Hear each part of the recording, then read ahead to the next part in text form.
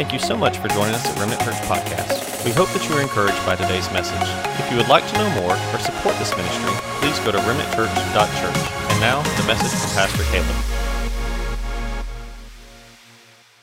Come on, can you give the Lord a shout of praise? Before you are seated today, you may be seated in the house of God this morning. Now I'm going to ask you to please keep the moving down to a minimum. Keep the moving down to a minimum. If you're in the front and you go to the back to use the bathroom, stay in the back. We want to try to keep the moving as much as we can down to a minimum. Amen? Don't you like to go to church and not be distracted? Say amen. Amen. I like to preach and not be distracted. And we want to give reverence to God. So keep the moving down to a minimum. Mark chapter 5 is where I want you to take your attention to this morning. We're going to continue our series entitled Invasion, when God's extraordinary invades our ordinary. And I want to take a look at a story found in Mark chapter 5. Mark chapter 5. Jesus, in the beginning of Mark chapter 5, Jesus delivers a demon-possessed man. There's a great crowd following Jesus as his miracles are occurring more often, and there's a crowd that's following him. There's something obviously different about Jesus, the way he teaches, the way he preaches, the miracles that are taking place, and people are wanting to be around him, never knowing what's going to happen. The church is like that a lot. In this crowd, he did have people that were around him but were not of him. The church is a lot like that. There'll be people who go to church. You can have a crowd, you can have a lot of people, but they're not necessarily following Jesus. And this was no different. There were a lot of people around Jesus. And the Bible takes our attention to a man named Jairus. In Mark chapter 21, Jairus is in the middle of a tragedy, a crisis. His daughter is dying at the point of death. And Jairus is very worried that his daughter, the state of his daughter, and he comes to Jesus. He finds Jesus. There's a great crowd around Jesus, but Jairus comes to Jesus. Jairus was a synagogue ruler. And we'll read it, and then my plan is to read a little bit and preach a little bit, and then read a little bit, and then preach a little bit, and then read a little more, and preach a little more. So you know what's going to happen, all right? Mark chapter 5, verse 21. When Jesus had crossed over again by boat to the other side, a large crowd gathered around him while he was by the sea. One of the synagogue leaders named Jairus came, and when he saw Jesus, he fell at his feet. That's a good place to be, by the way. And he fell at his feet, and he begged Jesus earnestly. He said, "My little daughter is dying. Come and lay your hands on her so that she can get well and live." So Jesus went with him. And a large crowd was following and pressing against him. The first thing I want to look at is who this man named Jairus was. Jairus was a synagogue leader. This was someone who took care of the facilities of the synagogue and also planned out the services, arranged the services. You see, they were people who made out the agenda, the program, and this was someone who would be heading up the ministry of connecting and these people that you see outside and waving at you, and maybe at a table, and the people who are over the other ministries that's going on any given Sunday here at Remnant Church. They just overseen everything that was going on. This is what this synagogue ruler and leader was. He made sure that the service went well. But I want you to notice where he went to when crisis struck his home. He didn't run to the church. He didn't run to his agenda or his program or his order of worship. You know where he ran? He ran to Jesus. See, there's something that stands out to me before I can go any further. When I think about who this man is and what his job was to orchestrate the finest service so that you could go away after going to the synagogue. You could think, wow, man, what an awesome church. What a wonderful church. They've got all the programs and they've got it all together. But here's a truth that I find in this, that you can have the most finely crafted services and the most elegant worship experience and have all the T's crossed and the I's dotted. But friend, when you come across a crisis, agendas will not work. Plans will not work. What you need is a move of Almighty God. What you need can only be found at the feet of Jesus. Do you hear what I'm saying?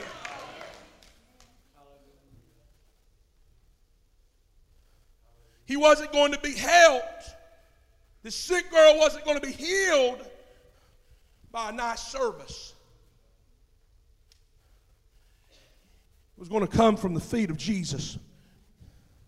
What this woman needed, what this girl needed, what this daddy needed, this 12-year-old girl and this daddy, what she needed was only found in Jesus. He said, Jesus, my daughter is dying. Come and lay your hands on my daughter. Now, I don't know what your theology is. I could care less, actually, on how you feel about someone laying hands on you. But if Jesus laid hands on people, I'm going to lay hands on people. If James said, you got any sick among you, call for the elders of the church and lay hands on them and they shall be healed, recover. You know, I don't know what your theology is. Like I said, I don't want to get all into that. But Jairus believed that it was necessary for Jesus to come into his house. Now, he was desperate. He was vulnerable. He was ready. Whatever you got to do, I don't care, Jesus, but I don't know what your plans were. This is a man of planning, by the way. This was a man who made sure the order of worship was laid out. But he was coming out of desperation and said, God, Jesus, you got to come to my house. Now, when someone comes over to my house, it's a big ordeal. Because you got to make sure the house is cleaned up. You know what I'm talking about? Ladies, men, your lady wants you all involved. And then if you invite them over, well, you can invite them over, but you're going to help me get this house straight. You know what I'm talking about? Yeah. Well, that's what happened. I can remember when I was a child, my mama was saying, oh, we're going to have Thanksgiving at my house. Oh, man, I thought, that sounds good. Thanksgiving at my house.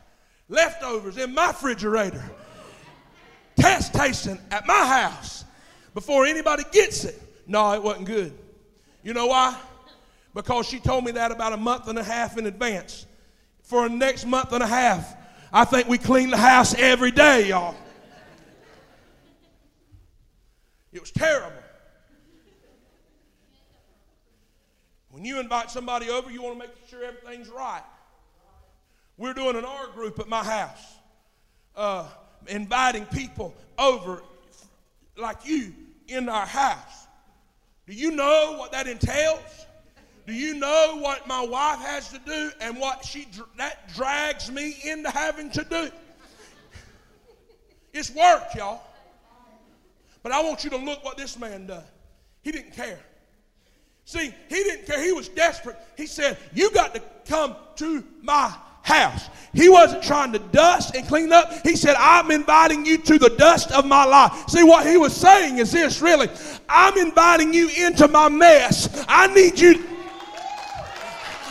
I I ain't got time to look cute. I'm tired of cute church. I'm tired of performing. I'm tired of saying what I think you want me to say. I'm telling you right now, I don't want perfect people in this church, but I do want some people who will say, Jesus, come on into my house. Come on into my mess. Come on into the dust of my, come on, Jesus. Come on, Jesus. Come into my house. Come into my church. And you know what Jesus will do? When you invite him into your mess, he'll start cleaning up your life. He'll start cleaning up your marriage. He'll start cleaning up your home. Y'all don't want to hear me preach this morning. Jesus, come on. Come on. And I'm praying right now, Jesus, come on into the house. Come on into my house. Come on and invade this average church right now in the name of Jesus. Lord, may your extraordinary power come on and invade this ordinary. Anybody know what I'm talking about? Lift your hands right now. Would you pray that with me? Lord, invade my life. Invade my home. Invade my marriage. Invade my family. Invade this church.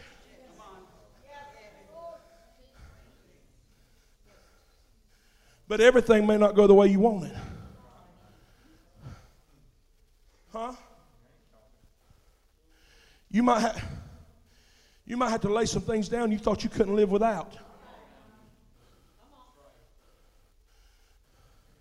But I hear Jesus saying, the thing you don't think you can live without, I'm telling you, you can't never live with.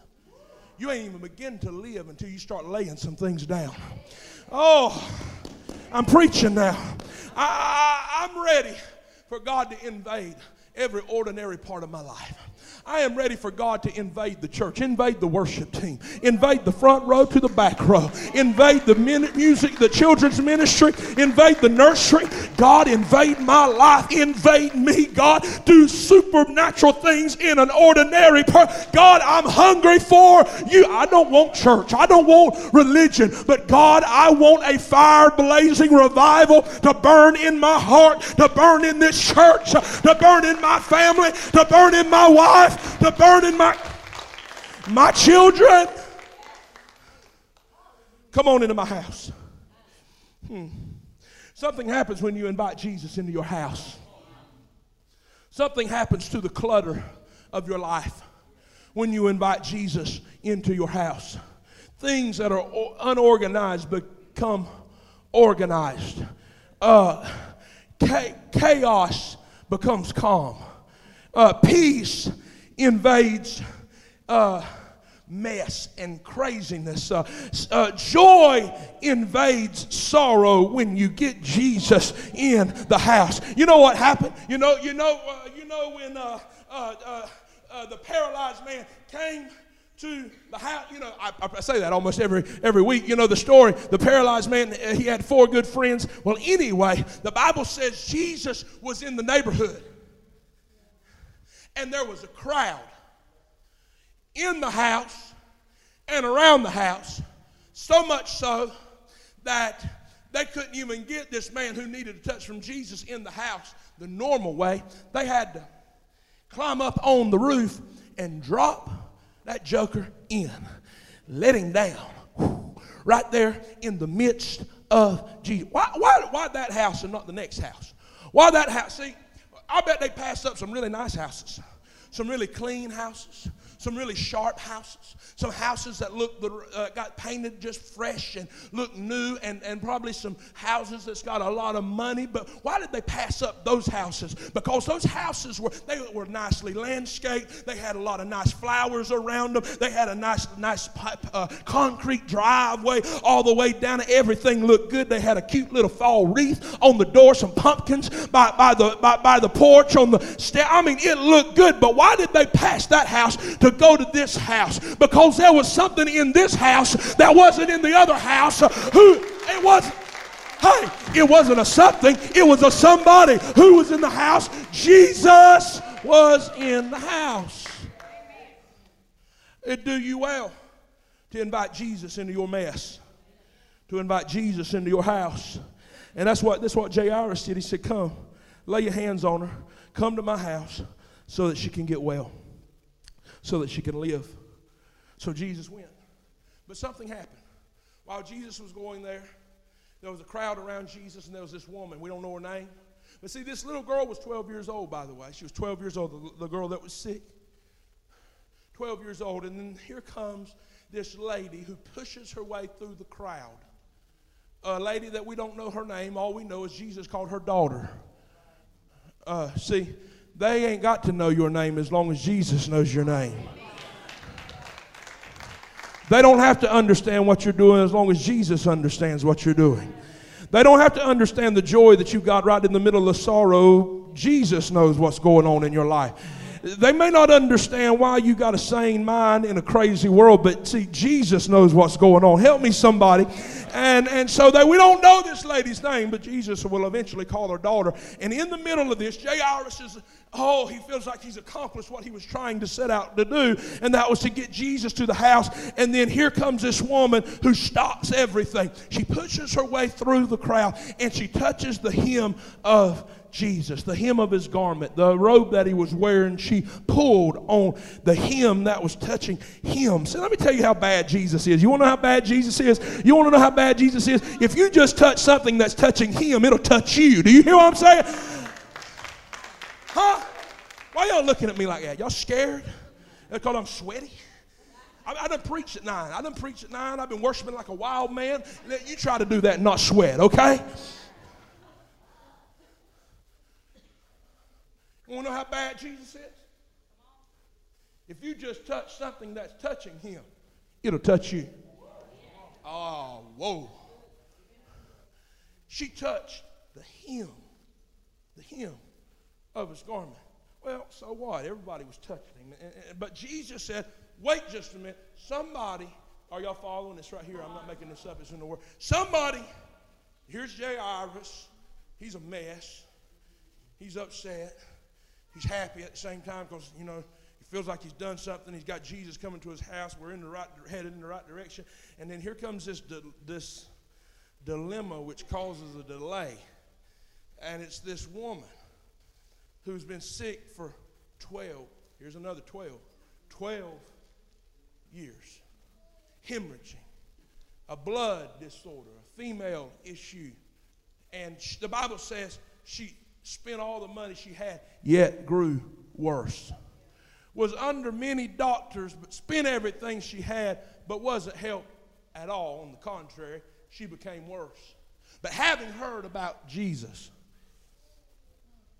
well, I wonder what the world's hearing out of us. I wonder what they're hearing out of us.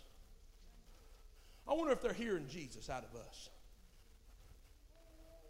I wonder if they're hearing, or we are giving people the same answers that the world gives. But see, something was going on, and they were beginning to hear about Jesus.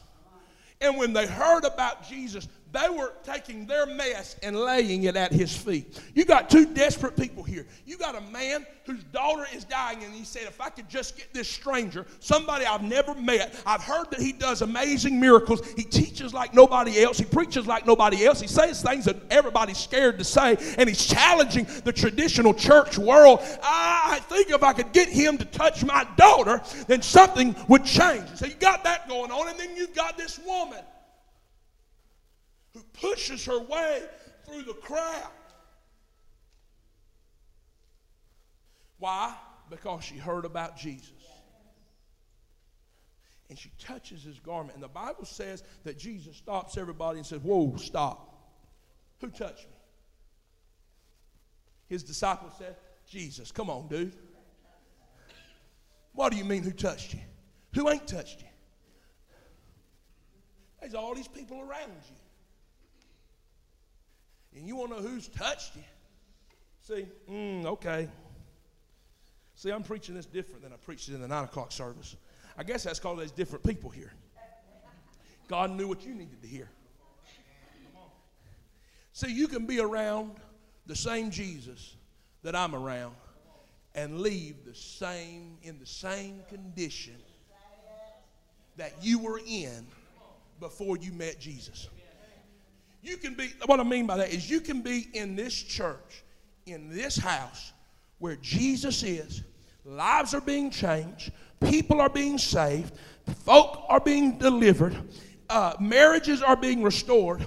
You can go be in the same service and hear the same preaching, hear the same music, and you can walk out and say, well, I didn't feel anything this morning. I didn't hear anything from God. God didn't speak to me. God didn't say nothing to me. I don't know if the anointing's on that preacher or not. I just don't really know. I don't know. Maybe there's some sin in his life. Maybe there's something in his life that is not right. I don't know. Maybe those singers up there, they're not doing something right because I didn't feel it. No, let me tell you what can happen. You can be close, but close ain't enough. If you want God to touch you, you got to cry out to God and say, God, I don't want to be around you. I want you in me.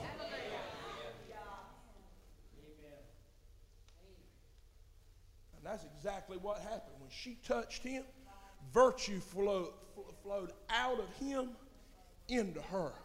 Because this is what he said. He said, no, I mean somebody touched me. And when they touched me, put it up there where they may not believe me.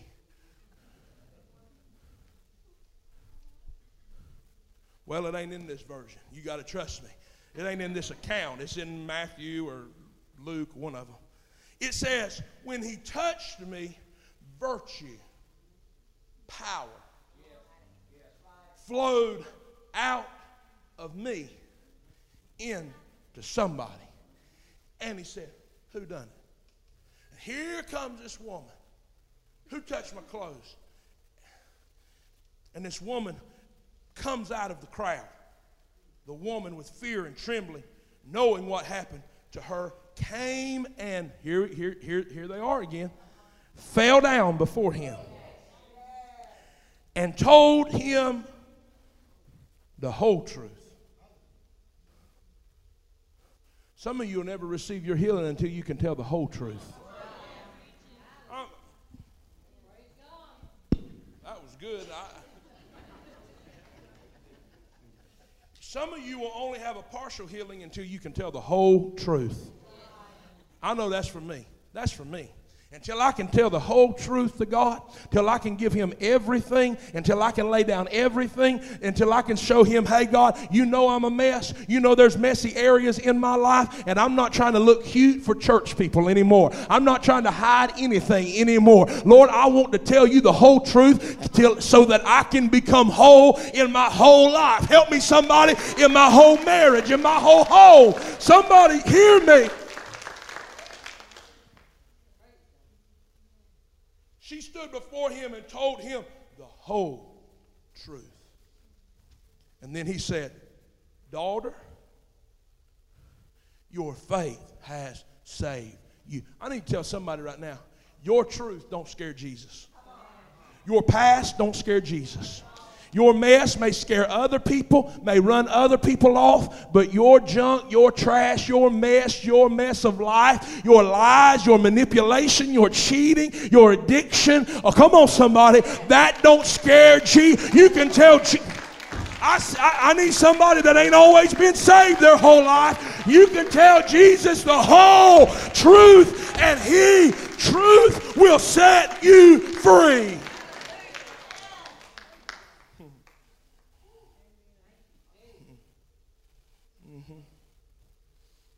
Told him the whole truth, all of it. And then he replied to her, daughter. He didn't say, oh, my bad. Whoa, I didn't know all that about you. You know why you can tell him the whole truth? Because he already knows everything about you. And he'll still call you daughter. When you give him your whole mess, your whole life, he'll say, daughter. He'll say, son. Your faith has saved you. And then he said, go. Go in peace. You are healed from your affliction. Well, that's wonderful. That's great, right? That's amazing, isn't it? But what if you was Jairus? What would you be thinking? Come on, Jesus. You can't save everybody. What? You know, come on. Jesus, are you going to stop every time somebody touches you? I got a 12-year-old daughter at the house.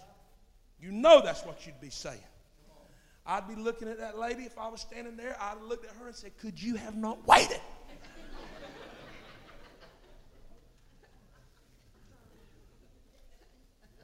Right? But Jesus had not forgot about him. Soon as he heals this lady, while he was still speaking, people came from the synagogue leader's house and said, don't you love people like this? Hey, leave Jesus alone. I hate to tell you this, but your daughter's already dead. Your daughter's dead. Why bother the teacher anymore? And let me tell you, there's some people out there right now, that will tell you right now, they'll tell you the exact same thing. That what they'll say is, why? You've done too much. You've said too much. You've been too... They may not tell you to your face, but they're telling other people there ain't no way God can do anything for them. They have been so down for so long and made such a mess of their life. Don't even bother. They shouldn't even bother coming in church. You know who I seen at church the other day? Who'd you see at church the other day? I seen so-and-so at church the other day. Oh, you did? Oh, well, I know they should have went to church a long time ago. You know what they're saying is they're saying that what's dead in their life is final. It's over. It's dead. It's too far gone. The bridges have been burned. But see, that ain't what Jesus sees. I'm so glad that Jesus doesn't look at people the way I look at people. I'm so glad that Jesus doesn't see people the way I see people. I'm so glad that when you gave up on me and you gave up on this church, God didn't give up on me. God didn't give up on this church.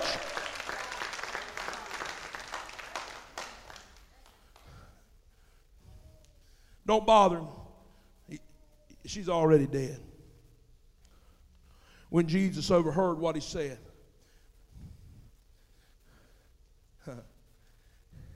when Jesus heard what was said, he told the synagogue leader, don't be scared. He spoke to a spirit. See, the Bible says God is not giving you a spirit of fear. It's a spirit,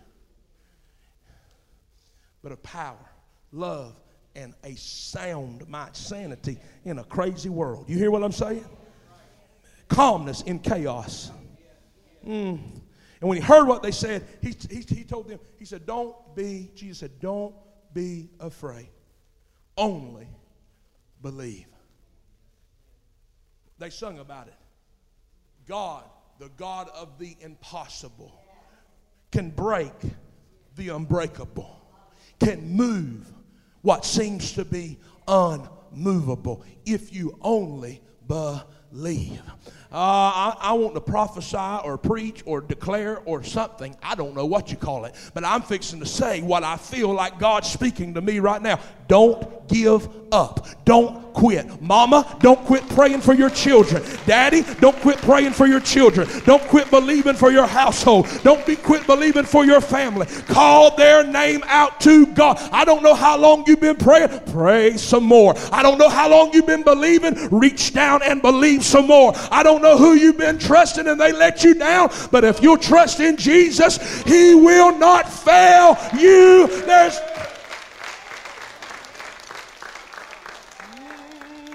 Well, don't be afraid, only believe.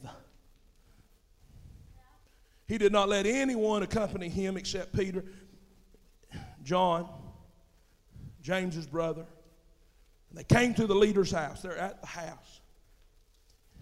And when they got there, he saw a commotion. There were people there weeping and wailing loudly. Now, it was a custom in this day to hire people to cry over people who've died. Y'all know that? And the more money you had, the more people cried. The more you could pay. See, some of y'all wish y'all had somebody cry at y'all's funeral. Hey, I'm open. Go for the highest bidder. No, I'm joking. Sort of. It just depends. They came to the leader's house and they saw a commotion. People weeping and wailing loudly. he went in and said to him, I love Jesus because he didn't care. I mean, he cared, but he didn't care what people thought. He never broke one law, but he tore down all of man's tradition. Here they've hired people to cry, and Jesus walks in and said, what's all that noise? Why are y'all making a commotion and weeping? Now, I love this. And then he speaks a truth. See, anytime he opens his mouth, it's truth. It don't matter what it looks like in your life, or the current situation, or the facts even that have been given to you. Whatever Jesus says is what it is. And Jesus speaks over the whining and the wailing, and he says, wait a minute. This child's not dead. She's just taking a nap. She's asleep. And then people start to laughing. Now, so you got crying going on, and you got laughing going on, and then you got Jesus doing something. This lady, this girl, this 12-year-old girl, she's not a lady, she's a little girl. My daughter's 10. She's a little girl. This little girl, 12 years old, I believe represents us as individuals, but also I believe it represents us as a whole, the church. Hear what I'm saying. There's some people right now, individual, I'm talking to you as a person. There's some people right now, maybe not right now, but in the past, they have cried over you. Cried over your spiritual condition. Cried over you and thought all hope has been lost. They've been crying over you. But at the same time, these folks laughing at you. Right now, some of you who are backslidden and you are not living for God, there are people laughing at you right now. They're saying I knew they didn't have the real thing, and they're laughing at you. There's a world out there laughing at you. They're laughing at you. Some of you serving God, live for God right now, and they're laughing at you. They think you are foolish. They think you have lost your mind. You are so simple-minded. You are so desperate that you can't handle what's going on in the world, so you need a higher power. You are so weak. You are such a joke. You are so funny, and they're laughing at you. There are people crossing this, going across past this church today, and they're looking at all the cars out here, and they're thinking, how silly, how foolish. We're out there telling people about Jesus on a Saturday, and there are people looking out their windows and saying, how foolish, how crazy. We were standing there, we knocked on one person's door the other day, and we asked them, hey, we're talking to them, asking if we can pray for them, and they looked at us and they said, I don't care what you do, but you can do it without me. Oh, bull. Wasn't no awe for me. I said, I'll pray for you. Shut the door, close your blinds. They left. We prayed.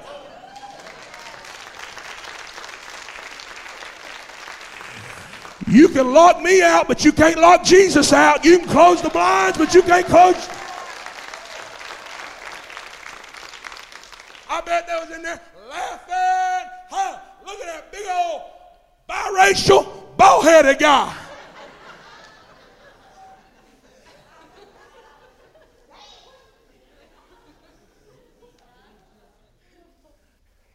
I can't tell you how many black people came to this church and said, Pastor, we thought you was a light-skinned black person on the video. I said, well, do I have to be one for you to stay? If so, what's up, bro?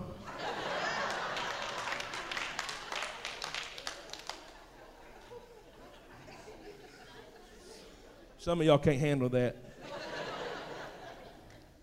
You can get over it. Now, some people laughing at you. Some people's making fun of you. Some people right now is crying over you. There's some people right now who are crying over the church because they think the church is dead.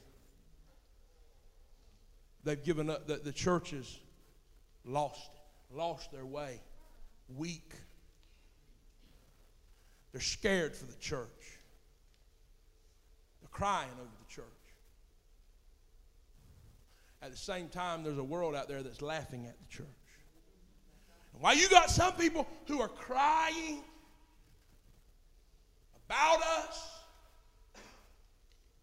and you got some people who are laughing at us, we have a Jesus who is speaking over us.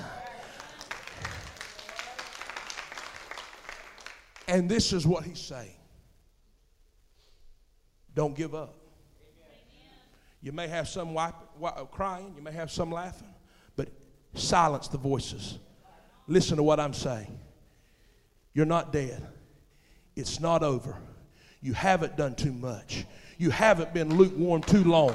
I'm telling you, you're not dead. Other people may give up on you. Other people may quit on you. You may have backslidden on God. You may have grown complacent and grown weary in well-doing. But hear what I'm saying. The calling of God is without repentance. I didn't make a mistake when I made my mind up about you. I need somebody to help me. I called you, and I called you knowing every decision you would ever make. I took it all into account, and I still said, I love you and I'm going to die for you and I've chosen you to live for me. You're not dead. You're just asleep. But I hear Jesus saying and shaking us and waking us and saying, it's time to arise, sleeper, arise out of your slumber, arise out of your complacency, get up. It's time to go.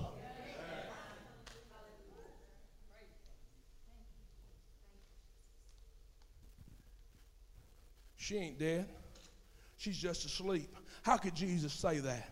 Because when you're the resurrection and the life, death ain't no more than a nap, y'all. He said, she ain't dead. She's just asleep.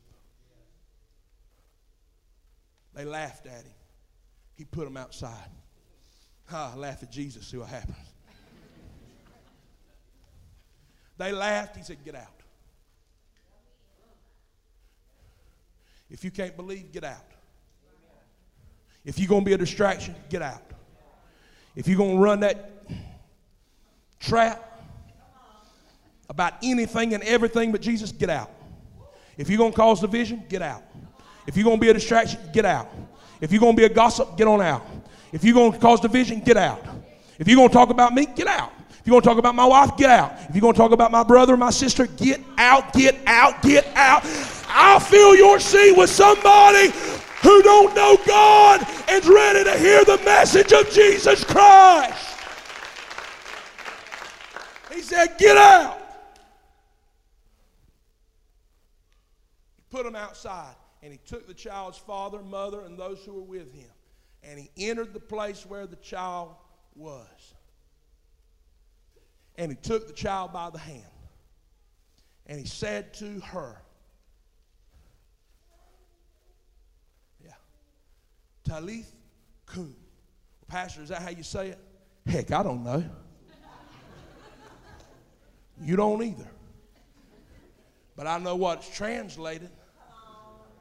It's translated in the English to say, little girl, I say to you, get up. Now, I don't know what sickness this girl had.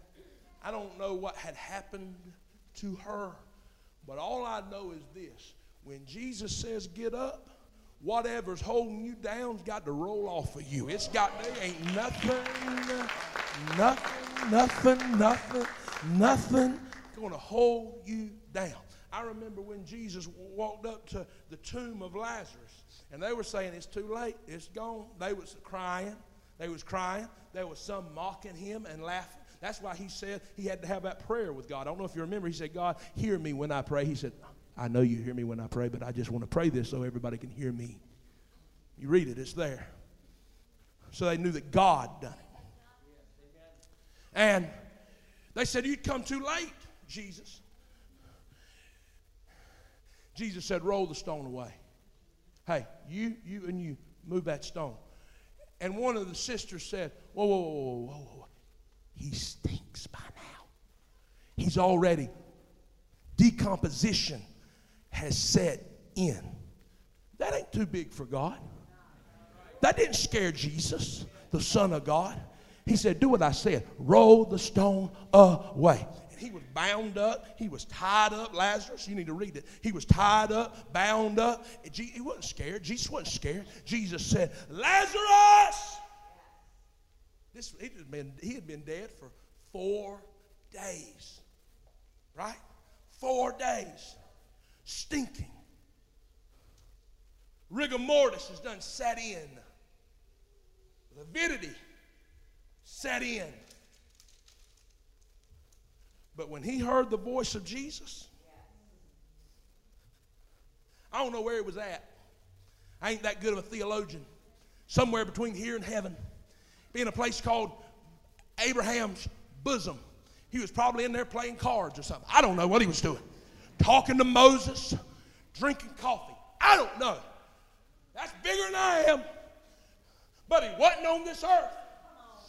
And he didn't have a pulse. He was not alive. But Jesus called out his name. Lazarus! Lazarus said, Moses, hold on just a second. Did you hear that? Lazarus! Come forth. All of a sudden, he looked over at Moses and Elijah and said, I got to go, boys. I thought I was staying, but this is just a visit. I like it, but I can't stay here. He's gone. And his spirit jumps back into his body, and life comes back into his body.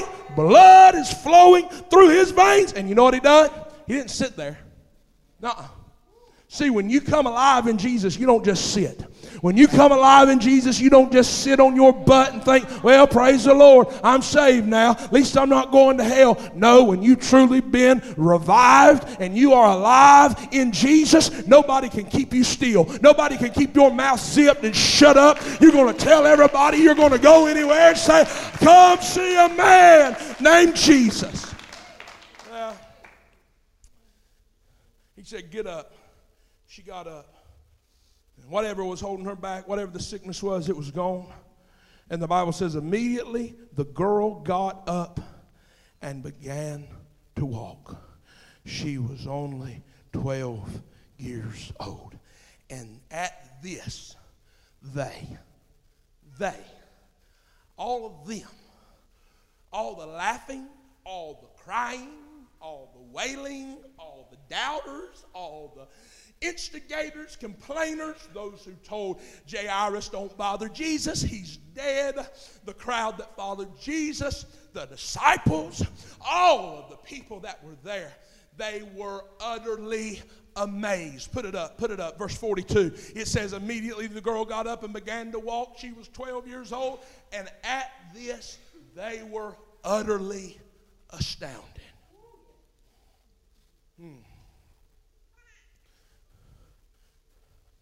And God is getting ready to do something in us and through us that's going to leave the world utterly astounded.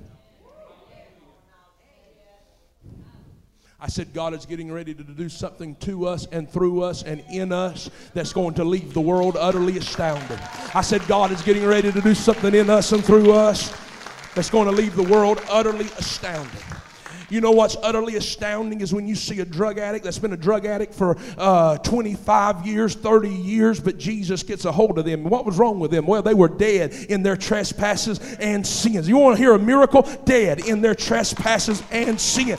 Dead, weighed down. Dead. Everybody done give up on them. Everybody was laughing at them or crying over them. But while they were crying and while they were laughing, Jesus is speaking to them. Hey, get up! Get up! Hey, have you heard God say that over your life? Get up. Well, would you get up and give God a shout of praise? Would you get up? Would you get up? Would you get up? Would you get up? Would you get up? Musicians, singers, come on. Stand all over the house this morning. And I hear God saying, get up. Get up. Get up. Sin's held you down long enough. It's time to get up. And God's going to use your story to astound. the masses. God is getting ready to use you to astound people. Not to bring you glory, but to bring God glory. Nothing brings God any more glory than when people give their lives to Jesus. Nothing. Nothing. See, you think, oh, hey, look what I've done. I'll let somebody to Jesus. But you know what? See, we're doing what we do because we love God. And there's a whole thing about we'll get a crown when we get to heaven. Yeah. But you know what we're going to do with it? Soon as it hits our head, we know where glory belongs. We take the crown off and we lay it at his feet. See, all of this affects us, but it ain't about us. It's about him. It's all about Jesus, Bryce. All of it is about Jesus. Jesus is stirring something in me. He's stirring something in us. There's a preacher that is very popular. You know him. Probably you've heard of him. Well, you don't know him, but you've heard of him. And I always see him asking this question. About the great falling away of the church. Is this the great falling away? And I don't know. I'm not smart as he is. Is there a great falling away? I think so. But I also hear this. There's also a great harvest.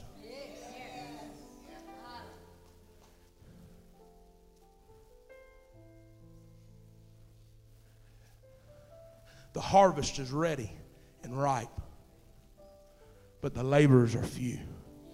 You pray, God, to the God of the harvest, that he would send laborers. I don't know a whole lot about farming. My granddaddy was a farmer. My daddy farmed. I didn't. I'm in another farming business. I'm planting seeds, and I'm reaping harvest, but it ain't corn, and it ain't okra, and it ain't tobacco. I'm a jeweler. I'm making a crown so that I can lay it at his feet. But this is one thing I know about farming or just planting, that you got to harvest when the crop is ready. Like tomatoes, they will hang over. And if they hang over and start touching, I think I'm right about this, start touching the ground, that ain't good, because they'll start to rot. Picture it. Jesus said the harvest is low. It's ready. It's close. All you got to do is go out there. That's all you got to do. All you got to do is go out here. And there is a harvest out here.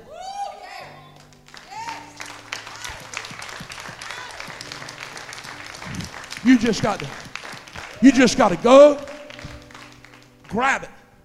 They're low. You ain't got to reach up. You reach right just all around you. The harvest is ready. But I'm here to tell you, that's a great thing, but it's also a scary thing. Jesus is saying not only is the harvest ready, not only are there people that are waiting on you, there are people who waited on you and you never came. You want the whole truth or you want some of the truth? They were waiting on me and I didn't go. I was too concerned with the cares of this life.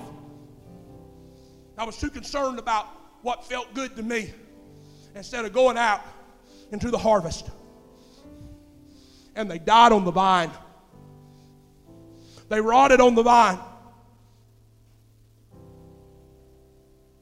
I had a guy call me this week. And he said, Pastor, he said, pray for me. Pray. I'm in a bad way. He said there was a person who I talked to. They called me, and I knew why they called me. They were sick. They were in the hospital, and I knew why they called me, and I knew what God had put in place for me to share Jesus with them.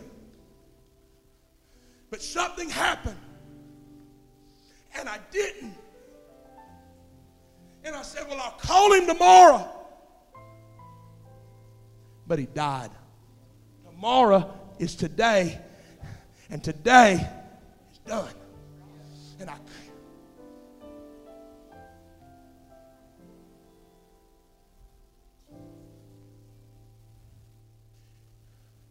you're worried about what people will say, what people will think.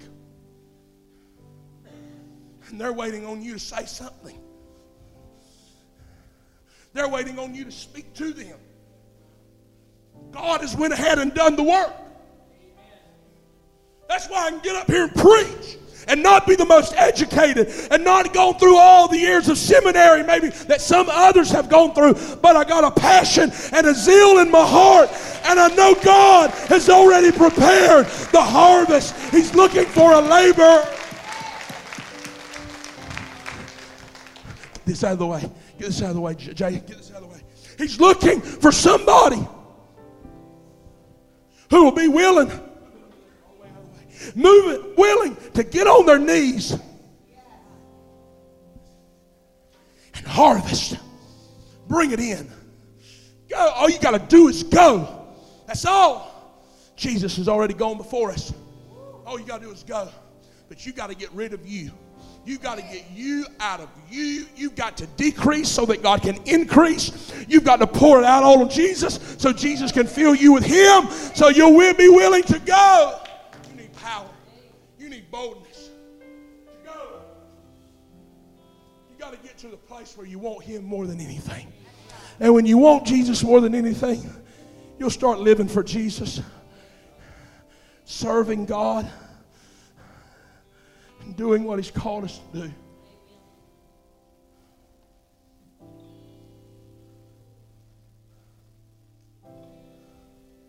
I believe this picture of this girl, this illustration of this girl, represents us, our life without Jesus.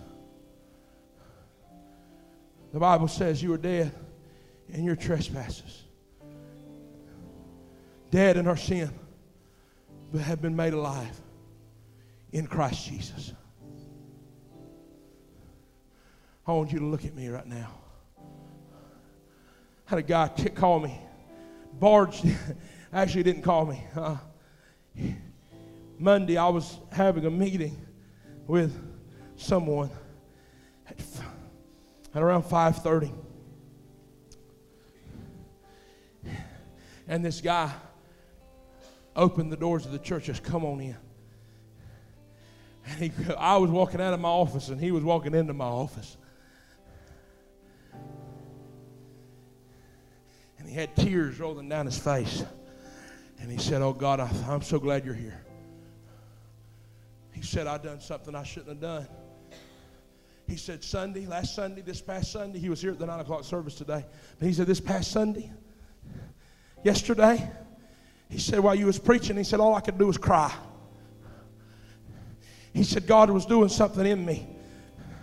I needed to give my life to Jesus, and I didn't do it. And he said, I couldn't sleep last night. He said, all day today, I couldn't hardly do anything. He said, I had to get to you. See, it ain't me. He was trying to get to Jesus. See, don't get your theology jacked up and think, oh, pastor thinks he's got to come to me. No, see, theology's out the window right here. It's just like when this man said, come to my house. See, Jesus could have just spoke the word and healed this man's daughter. But He knows what we need, when we need it, how we need it.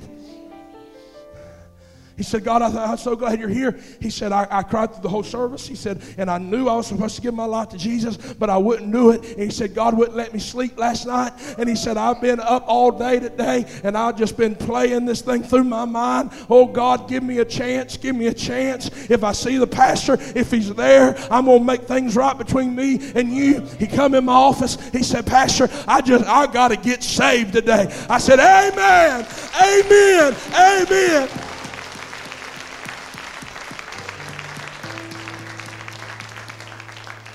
Him and his wife was here today at the 9 o'clock service. God has drastically got a hold of him, changed his life.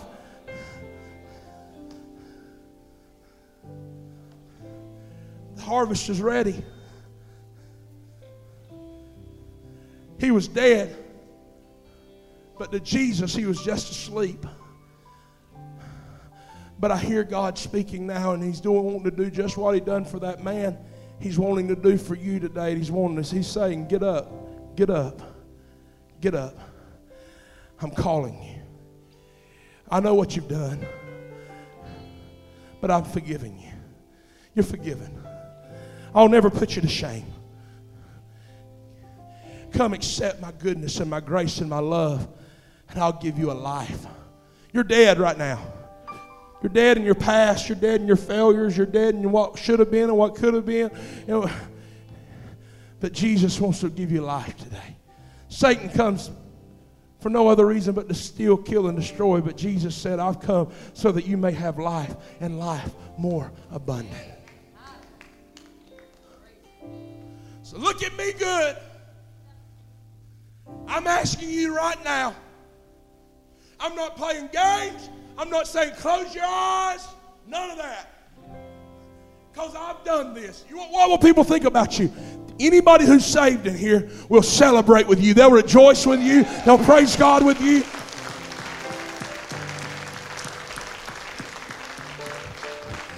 Right now, though, you've got to get desperate.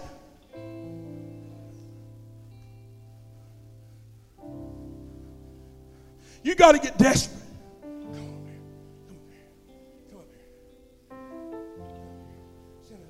You got to be willing to push yourself through the crowd. Come on. Yeah. Grab hold of him. If that's all you can grab hold of it. If you got to get down and hold on, you hold on. You do what you got to do.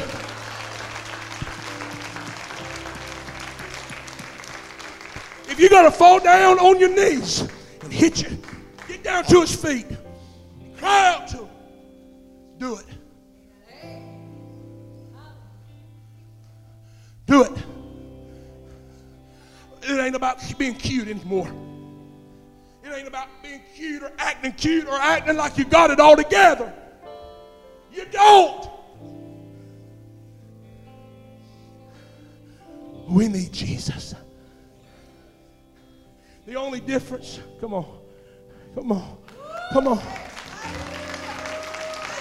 Come on. Come on.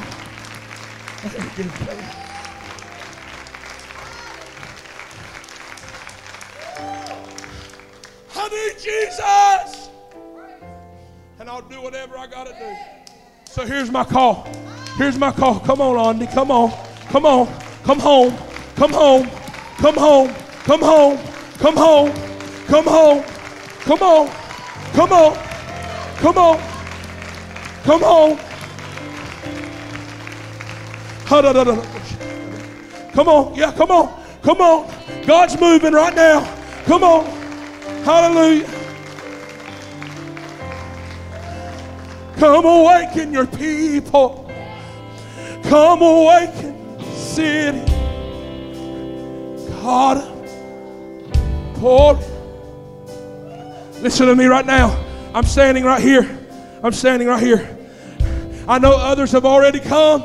I'm asking you right now, if you do not know Jesus in a real, intimate way, if you don't know the Jesus that I'm preaching and that I'm talking about, I'm asking you right now, would you come step out? What will they say? It don't matter. All they'll say is, Thank you, God. Thank you, Jesus. So I'm asking you right now, sir, ma'am, is there anybody out here? Don't you go to hell from this church. Stop, stop. Don't you go to hell from Remnant Church. You hear my preaching today? If you go to hell, you'll hear this in your mind. Some of the things I said you didn't like today, it offended you today, but you don't want to accept Him. This will replay through your mind. Some of the greatest torment in hell will be Satan replaying every opportunity you had to receive Him. Every opportunity you had to receive Jesus, but you didn't. Don't you allow that. You're over dramatizing things. I'm not telling you the truth enough. I can't get real enough with you. So I'm begging you right now. If you've walked away from God, if you've turned your back on God, if you are not saved, if you need to rededicate your life to Jesus today, I don't know what your theology is on any of that. But if God is dealing, can we go there? Can we just say, if God is pulling on your heart and on your soul right now, that you don't stay in your seat, but you lay yourself down.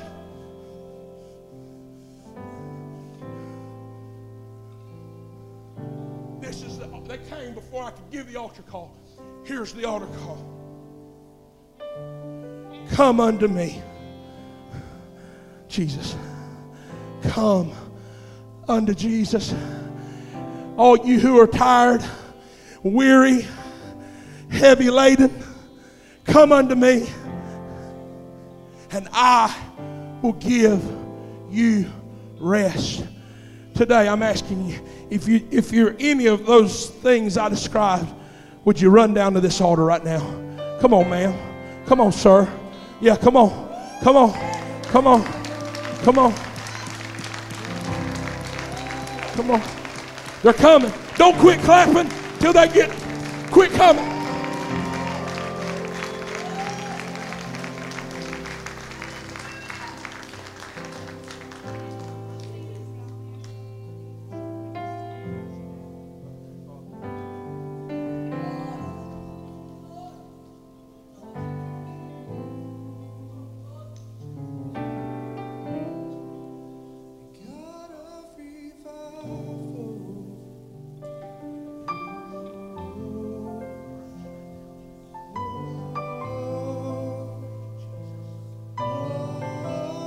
Anybody else?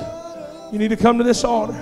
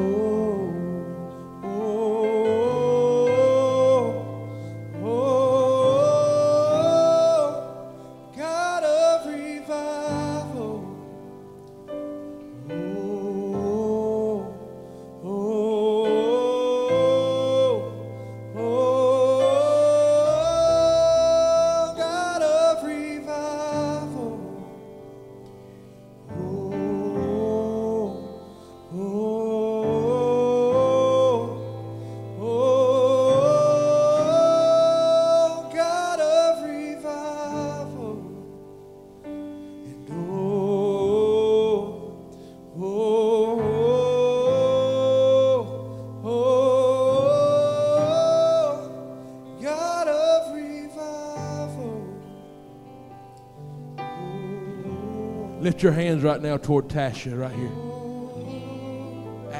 Ashley. Father, right now in the name of Jesus. God of revival. Oh, oh, oh,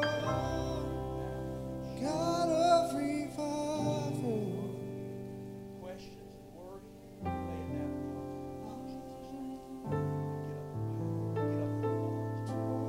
Get up, Lord. God, you're for us. Pour it out.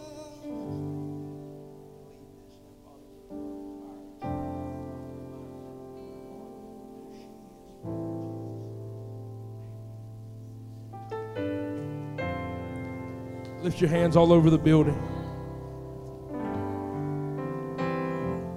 I don't know how many people got saved today. If you did, praise the Lord.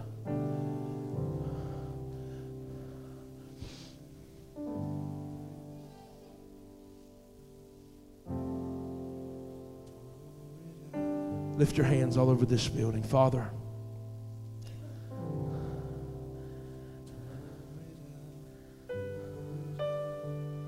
God, I thank you for what you've done today, what I can see. But there is a whole lot I can't see that you are doing in this place.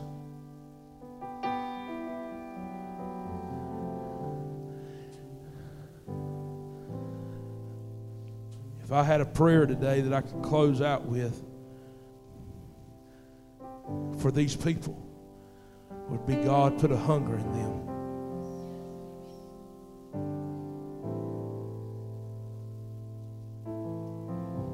I don't want to be hungry alone. Look at me real quick.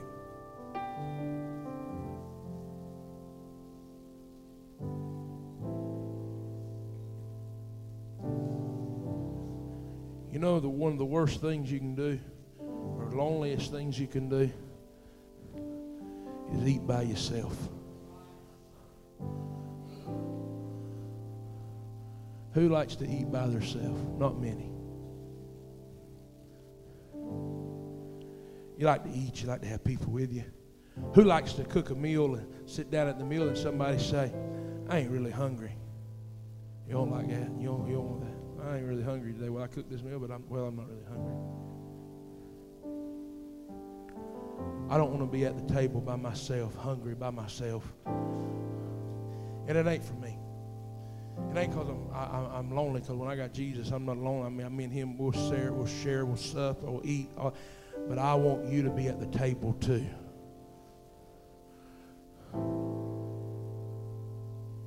I want you to be hungry too.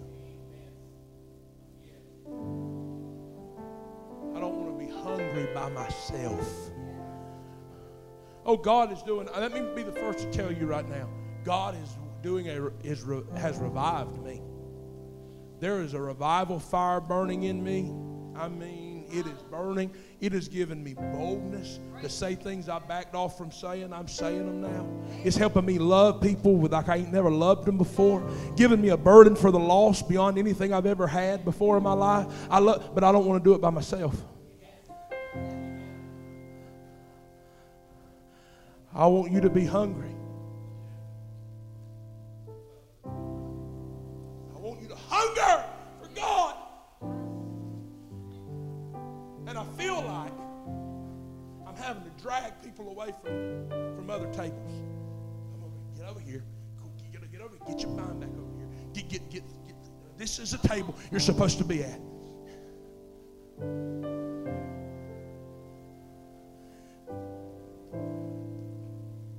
I'm asking you to get hungry for God.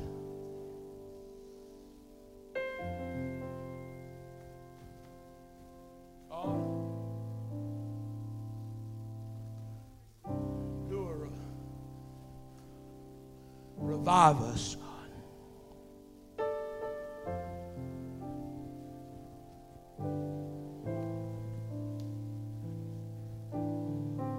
I pour out all of me onto all of you so that you can fill me up.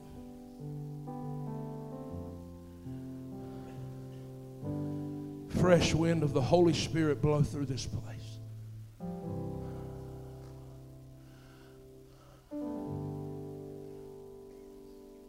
What's alive in me that don't need to be alive in me, God? What am I feeding off of that I shouldn't be feeding off of? What are areas in my life I need to repent of? You know about repentance?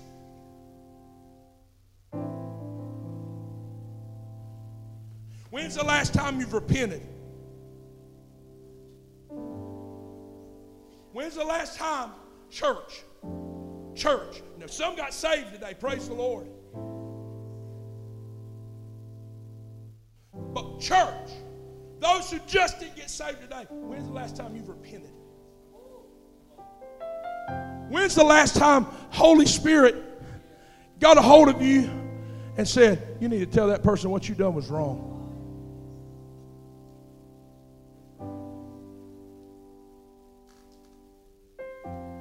When are we going to get hungry? See, I'm tired of a Jesus I can compartmentalize. I'm tired of a Jesus that I can just come meet at 9 and 11, but not change me at 12. I'm tired of settling for a Jesus that only speaks to me when I go to church twice a month. Oh, God.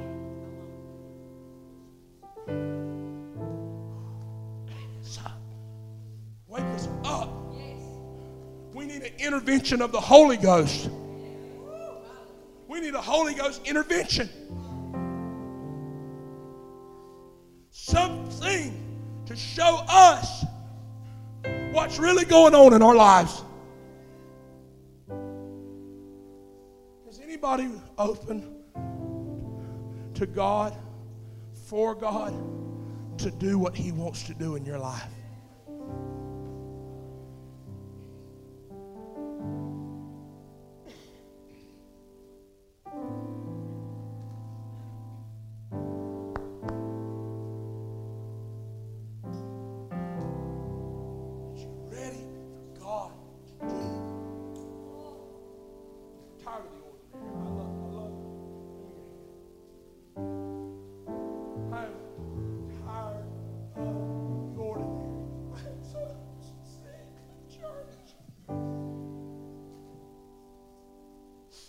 Why'd you bring your wife up here? Because I need to lean on her for just a minute.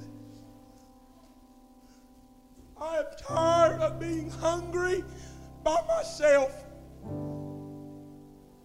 And I'm not calling for sympathy. I'm calling a sound. I'm making a sound. And God is saying, make, to wake us up.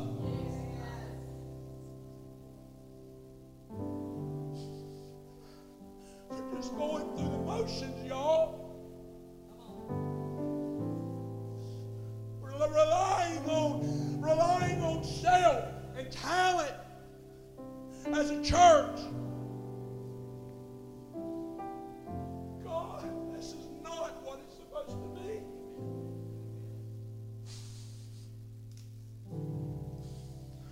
We are not supposed to be normal. We are supposed to be radical for God.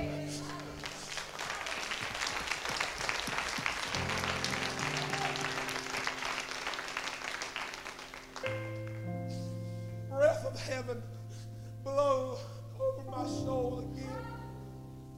Blow. Breath of heaven, blow across my heart, my soul. Those who are hungry for you, God, send revival to our hearts and lives.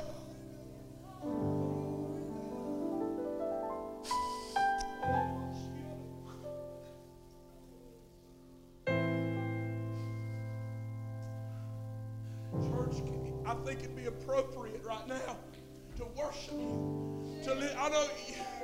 Just to lift your hands right now. You're hungry for God. You know when I've really been in His presence, it's always made me repent. It's always made me repent. So God, forgive me for what I've made it. Forgive me, God, for what I've turned it into. Forgive me, God, for not going when you said go and doing when you said do.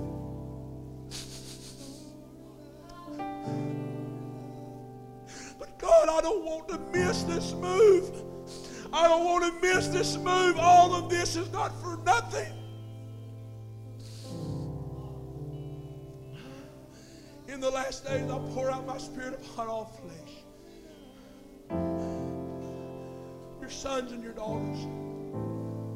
Y'all, everything that's going on is not just happening. God is trying to wake us up.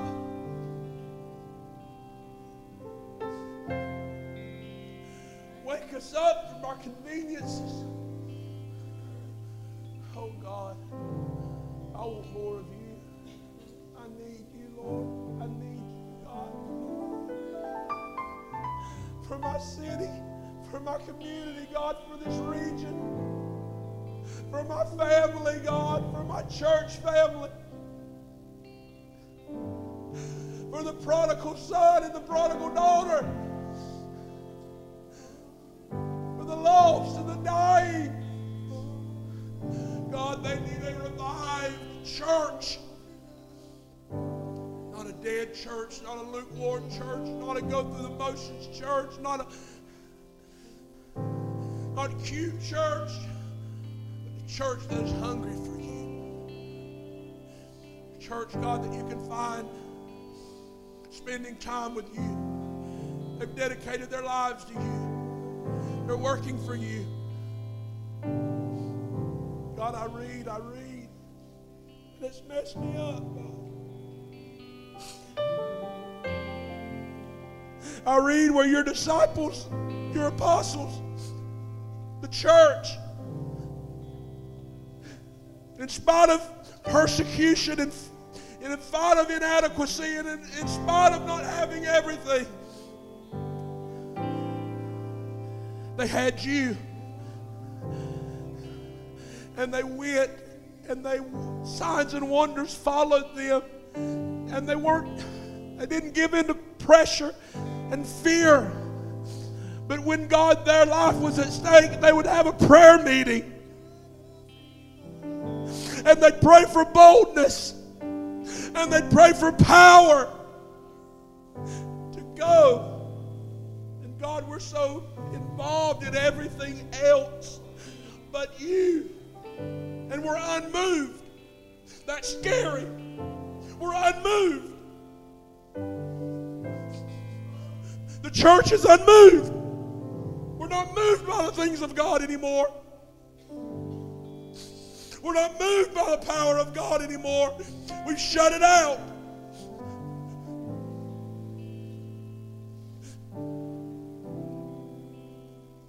God, help us, Jesus. Help us. Help us, God. Oh, God, set us ablaze, set us afire, set us afire.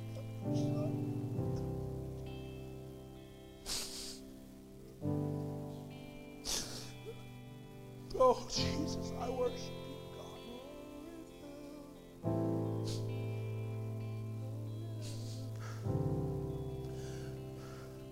I love you this morning, this afternoon, whatever time it is. I love you.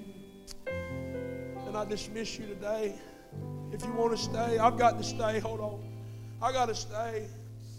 And I've got to do some business with God.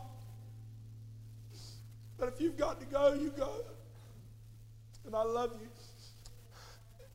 And I want you to go in power and boldness. And I want you to pray for me. I'm praying for you. And I'm praying that a hunger will be sparked in you. That'll change your life. Change those around you. Thank you for being here today. If you want to stay and pray, you pray.